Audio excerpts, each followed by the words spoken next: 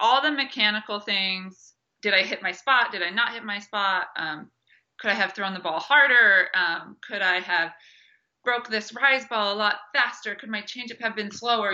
All those things. All those things you got to worry about in practice. In the game, I'm going to worry about, okay, am I fully committed to this pitch? And am I in the moment to prepare to throw it? Those are the most important things.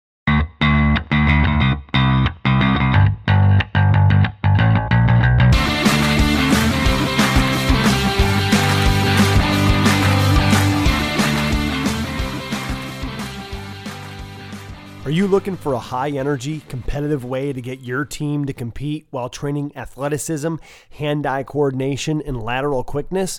If so, you got to check out Spikeball. Top high school, college, and professional athletes around the world are using Spikeball as a fun and safe competition to start their training sessions, practices, and workouts. It's also a tremendous way to train your routines and releases and build that elite mindset. As a listener to the Peak Performance Podcast, you can get a free Spikeball set by visiting briancane.com/spikeball. Again, that's briancane.com/spikeball, because if you're not playing Spikeball, you're just playing games. If your body could talk, what would it tell you? Know your body, transform your life. That's the motto of DexaFit, the best in helping you know your numbers. DexaFit shows you exactly how your body composition, cardiovascular fitness, and metabolic health compares to the optimal standard.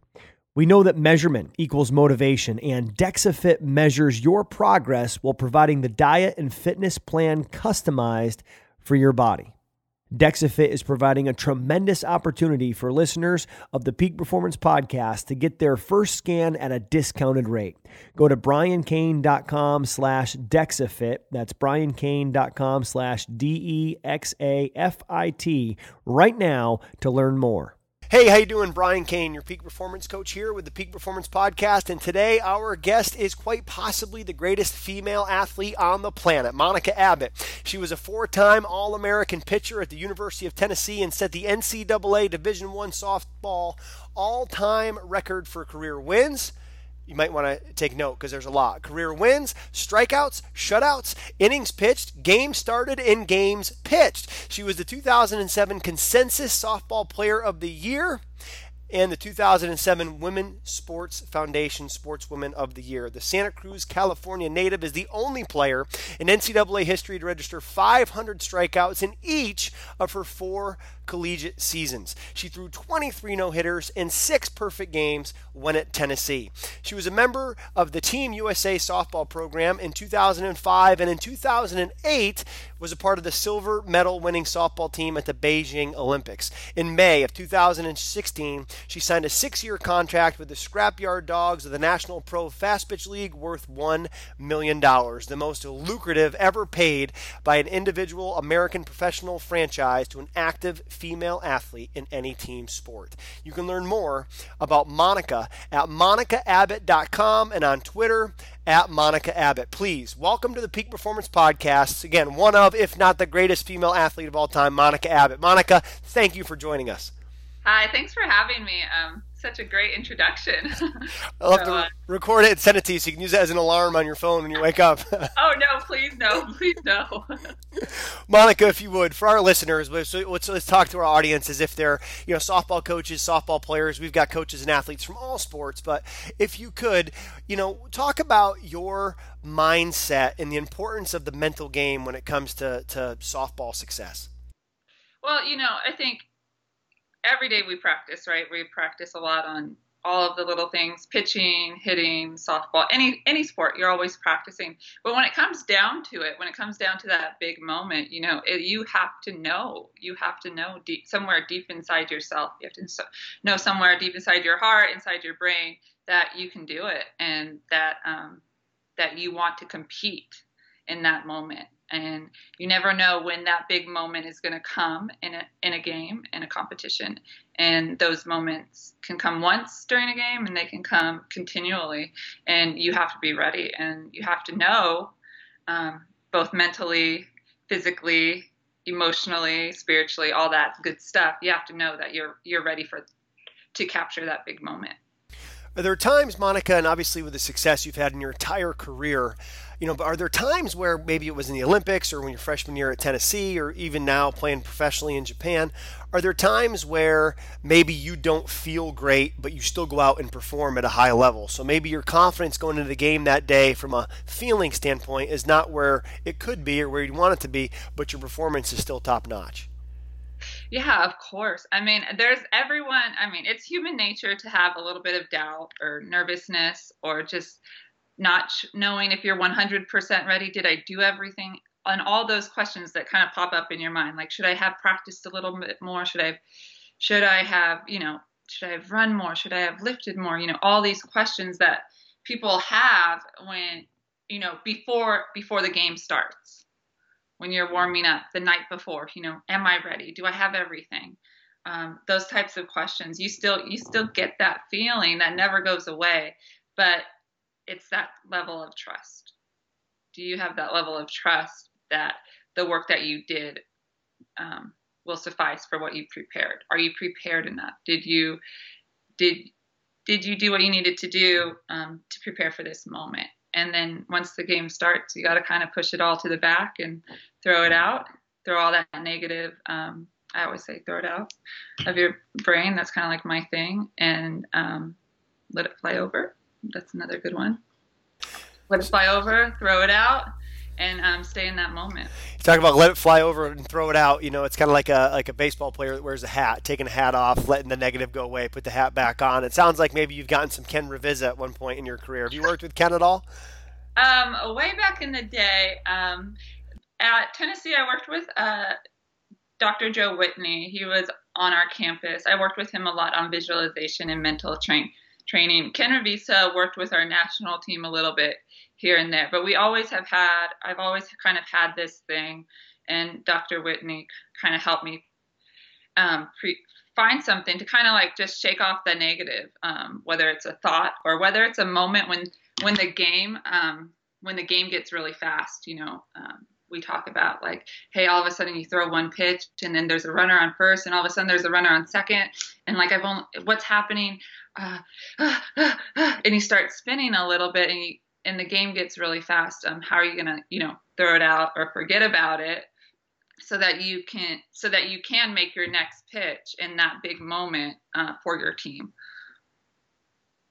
You mentioned Dr. Joe Whitney in Small World. I did my master's at Tennessee, or I'm sorry, I did my master's at Cal State Fullerton under Ken Revisa, and then was going to go pursue a PhD at Tennessee with Joe Whitney, and decided to take another course. So Small World. He's a good one. Yeah, fantastic.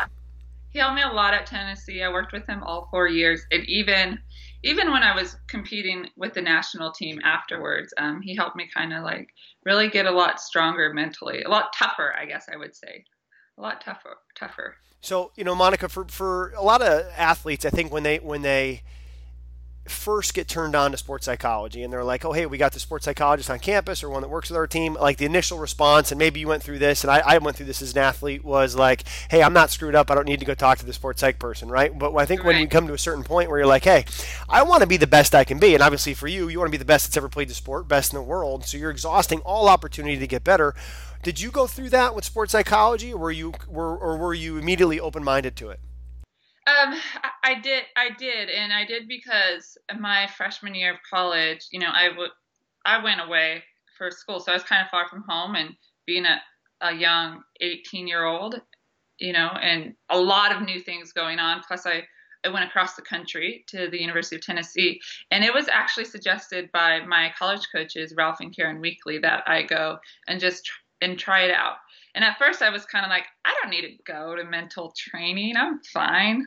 I don't need to see a sport psychologist. Like I had all these kind of weird thoughts. But then after a while, I kind of realized that it was more so just kind of preparing me. I felt a lot calmer in the games. I was able to control my emotions, especially in big situations. And I really latched on to like the visualization and then just creating kind of a routine that sets you up for success.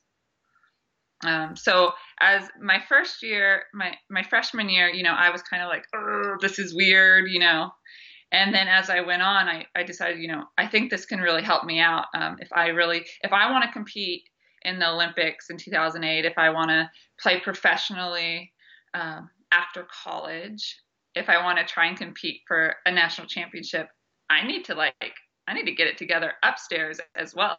So, and then later in my career, my junior, senior year, my sophomore year, I really took advantage of Dr. Whitney, and he even ended up coming to the World Series with us. I called him from Beijing. He was a great asset to me.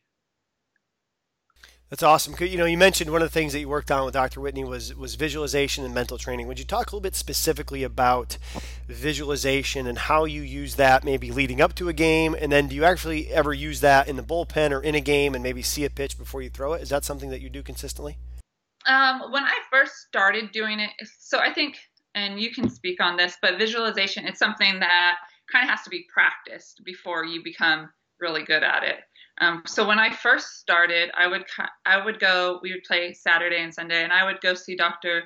Whitney on Thursday, and we would visualize in his room, and he would kind of walk me through a breathing routine to kind of calm my mind and calm my body a little bit. So then we would walk through the game, the first inning through the seventh inning, and we'd create fictitious situations like runners on, no runners on. How am I going to react? Watch yourself do this routine afterwards. After something negative happens, watch this routine after you give up a hit. Watch this routine after you strike someone out. What are you doing what is your visualization? How do you see yourself?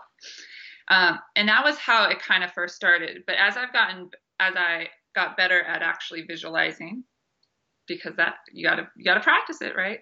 So as I got better at visualizing, sometimes I would do it, right in between innings, sometimes, or just a little bit at night before I go to bed on game day.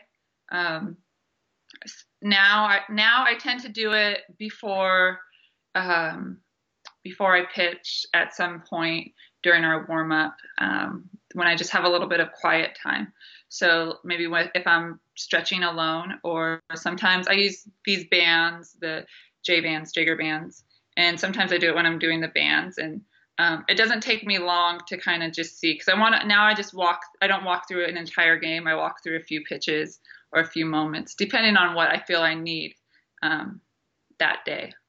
You mentioned a breathing routine. Could you talk a little bit about that? And do you actually take a breath, in your windup, let's say, as you're getting on the rubber and you're looking down and then the head comes up? Is there somewhere in there where you're taking a deep breath every pitch to help you go one pitch at a time? Yeah. Oh yeah, absolutely. I think if anything, I really focus on my breathing routine in game. The visualization kind of out of game. I don't really do that in game as much, but breathing for sure. In between pitches, I do this little routine where I kind of dust off the mound or something. I do different little things that have kind of helped me kind of reset myself. And I'm a big proponent for taking a deep breath, because I feel like it not only calms you, but it keeps you in the moment. It keeps you in the moment mentally. It keeps you in the moment physically. It makes you forget about what has just happened or what's going to happen, and it keeps you in that moment. And if you can perform at the highest level in one moment throughout the game, in moment, all these moments, then you can throw your best pitch. You can be fully prepared. And then at that if I throw my pitch, and let's say I was in the moment, and let's say I threw it and I was completely 100% in the moment, and it gets hit, I don't have to have any regrets, because I know I was in the moment. I know I was there mentally. I know I was there physically. I know I was there emotionally. And that's what breathing helps me do. And if I give up that hit, I can feel like, okay, I did everything I did. On to the next one. And then I can continue to be in that moment and know that I can, again, bring it mentally, physically, emotionally on that next pitch. So having that constant breath allows you to bring it with everything you have in those moments of the game that you really need to. I love it. And a friend of ours in mutual, Alan Jager, one of the things that Alan has helped me a lot with over the course of our relationship is just doing a simple meditation and breathing exercise, out of competition so that when you're in competition, which for you would obviously be softball, for me it might be being on stage in front of 5,000 people or Right. jumping in to do an Ironman or something like that, whatever the time is when you get a yellow light or a red light, you start to speed up a little bit in whatever aspect of life. You can kind of go back to the meditation that you've practiced, that breath, so that you know it's there. And when you take it, and when I take it, before I go out to perform per se, I feel like it dials me back in and I get back in the moment and in control. Is meditation something that you do off the field as well?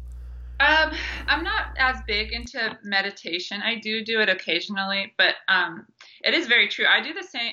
Whenever I go out to speak in front of big groups or whenever I put on events, I always use my breathing techniques. I use my visualization techniques because it really does center you and allow you to kind of get that, I don't know, what would you say, like a laser focus kind of? Just get locked in, yeah, kind of, yeah, get your edge a little bit.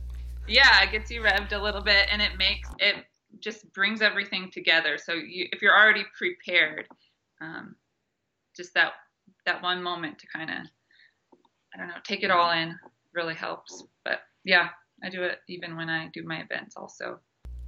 You mentioned, you only have control, right, of where you throw the softball, and you can throw the exact pitch that you want to, and sometimes, not often for you, but you make a pitch exactly the way you want to, it's going to get hit, right? It happens even to the best pitcher on the planet.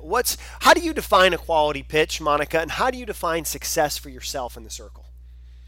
Great question. Okay, how do I define success? Well, one is, for me, did I stick to kind of like my routine? Did I throw the pitch that I wanted to throw? Did I have doubt? Like, did I have a doubt did I have that little voice in the back of my head saying like, oh, maybe this pitch would be better to throw, So did I fully 100% commit to throwing that pitch?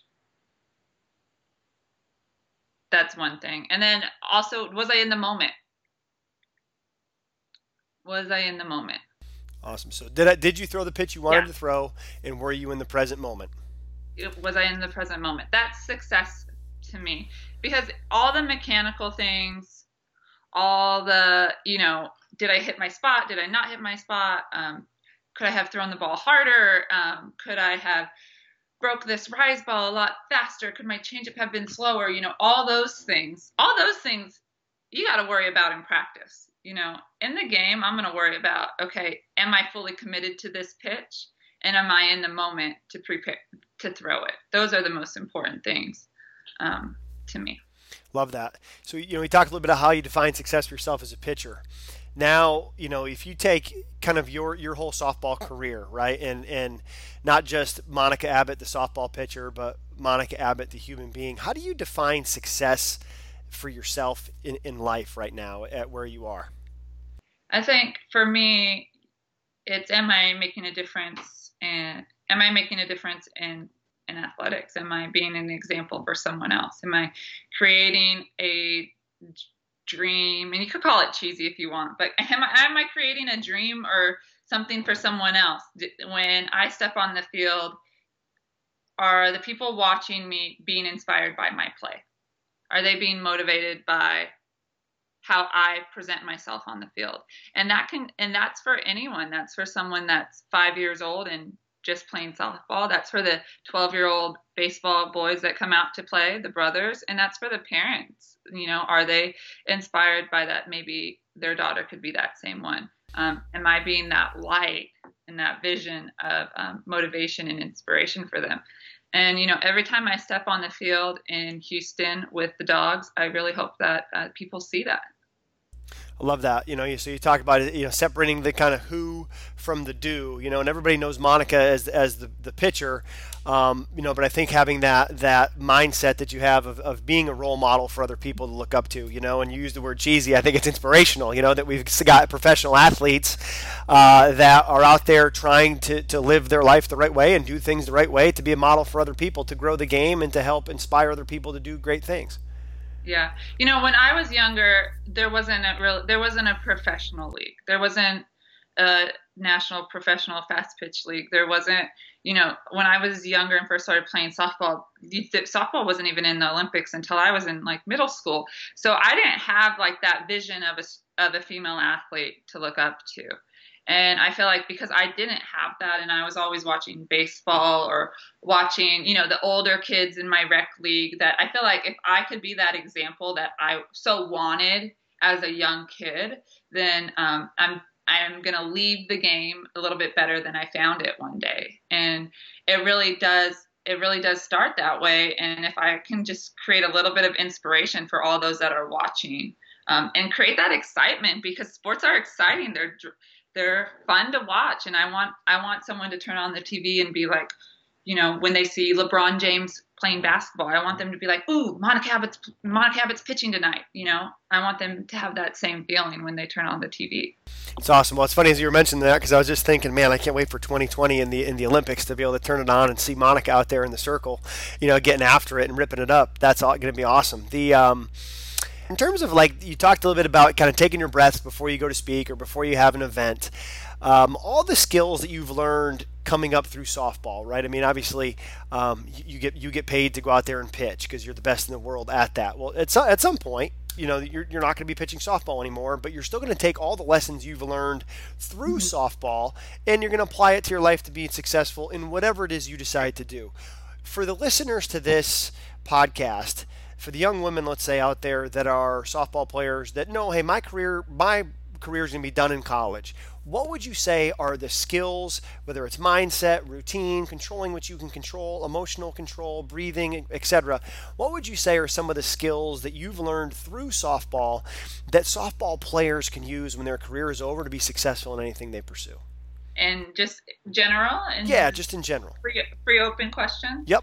Okay. I would definitely say one thing all athletes have, obviously teamwork. But I think consistency is a huge one that is really valuable in the workforce, and in whatever life after athletics is consistency. Coming, as athletes, we go to the field every day, we practice, we do our routine, we go home. That consistent aspect is so important in life after athletics, but also being able to capture moments, creating momentum as, for a big project, and capturing that moment to really capitalize on, selling your product or whatever it is that you're doing. So creating those moments for you. And then also, of course, I'm a big proponent of visualization and taking those deep breaths, because whether I'm standing on the mound throwing a pitch with the bases loaded and trying to get a strikeout, or whether I'm going in to talk to my boss about something important, everyone needs that moment to kind of calm themselves and stay centered in the moment. And that's important. And you can use that in anytime, any day. Monica, let's backtrack a little bit. One of the things you mentioned was J-bands. And if you go to any college baseball program in the country, you're going to see 12 pitchers with 12 bands out on the fence doing all these different stretches and things like that. I've got gold ones out in my garage that I was hitting this morning as a former college baseball pitcher who's now trying to learn how to swim, trying to keep the shoulder and keep the money makers intact here. I don't see a lot of softball players using J-bands. I don't see a lot of softball players doing arm care. It's like they just get it and get going. But I think that they should. Could you talk a little bit about the benefits that you've gotten from J-bands and why you would encourage other softball players to start using those?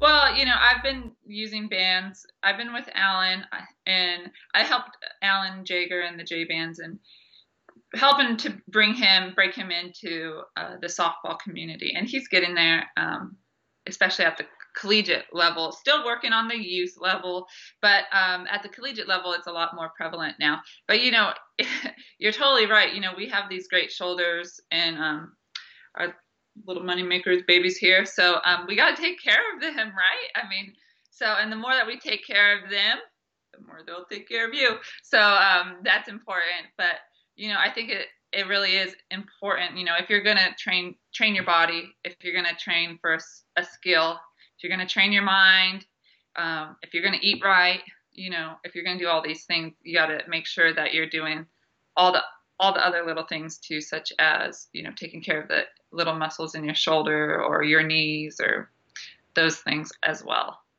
Awesome. Monica, one of our last questions here. If you could go back, let's say to, Santa Cruz, California, 20 years ago, and there's a little girl there in the circle, and you could go in and you could kind of like do a surgery and remove part of her skull cap, plant a couple seeds of success inside of there, put the skull cap back. No one would know the surgery happened, and those seeds of success would germinate and make you even more successful. What is it that now you would plant inside of young Monica's head? It doesn't happen overnight. I think that's a big one, especially these days with technology. It's just, it doesn't always happen overnight. Stay consistent, stay persistent, and continue to believe in yourself. I wish I had a lot more confidence as a younger athlete. Let's talk about that for a second. Confidence, Monica. I wish I had been a little bit more confident at a younger age and had kind of like owned who I was a little bit more, really like owned it, and as an athlete and also probably as a woman also. But as I've gotten older, I've really learned that, who I am on the softball field, that confident attitude and stuff, it's so important. And as people are going to react to you how you show them. So if you're acting like, unconfident kind of person, then they're going to perceive you that way. So it's important to, little things are important, and it's so important to just like believe in yourself. And even on the days where you don't feel that great, because people are going to see you the way that you're feeling on the inside. Do you want more? Do you want the 20% that will get you 80% of the results? That's what I do for you when you join the Inner Circle. I cut through the clutter and give you the exact resources, techniques, and strategies that are going to help you become more. This is an exclusive group and is not for everyone. When you join the Inner Circle, you will immediately be surrounded by some of the best coaches in the country. Visit briankane.com/inner circle to learn more and join today. Thanks for listening to the Peak Performance Podcast. If you enjoyed this episode, please head over to iTunes and leave a positive review or share a link to this episode on social media using #PeakPod. Mention Brian Kane and one thing you learned in this episode for your chance to win a free ticket to the next Brian Kane Experience live event. Dominate the day.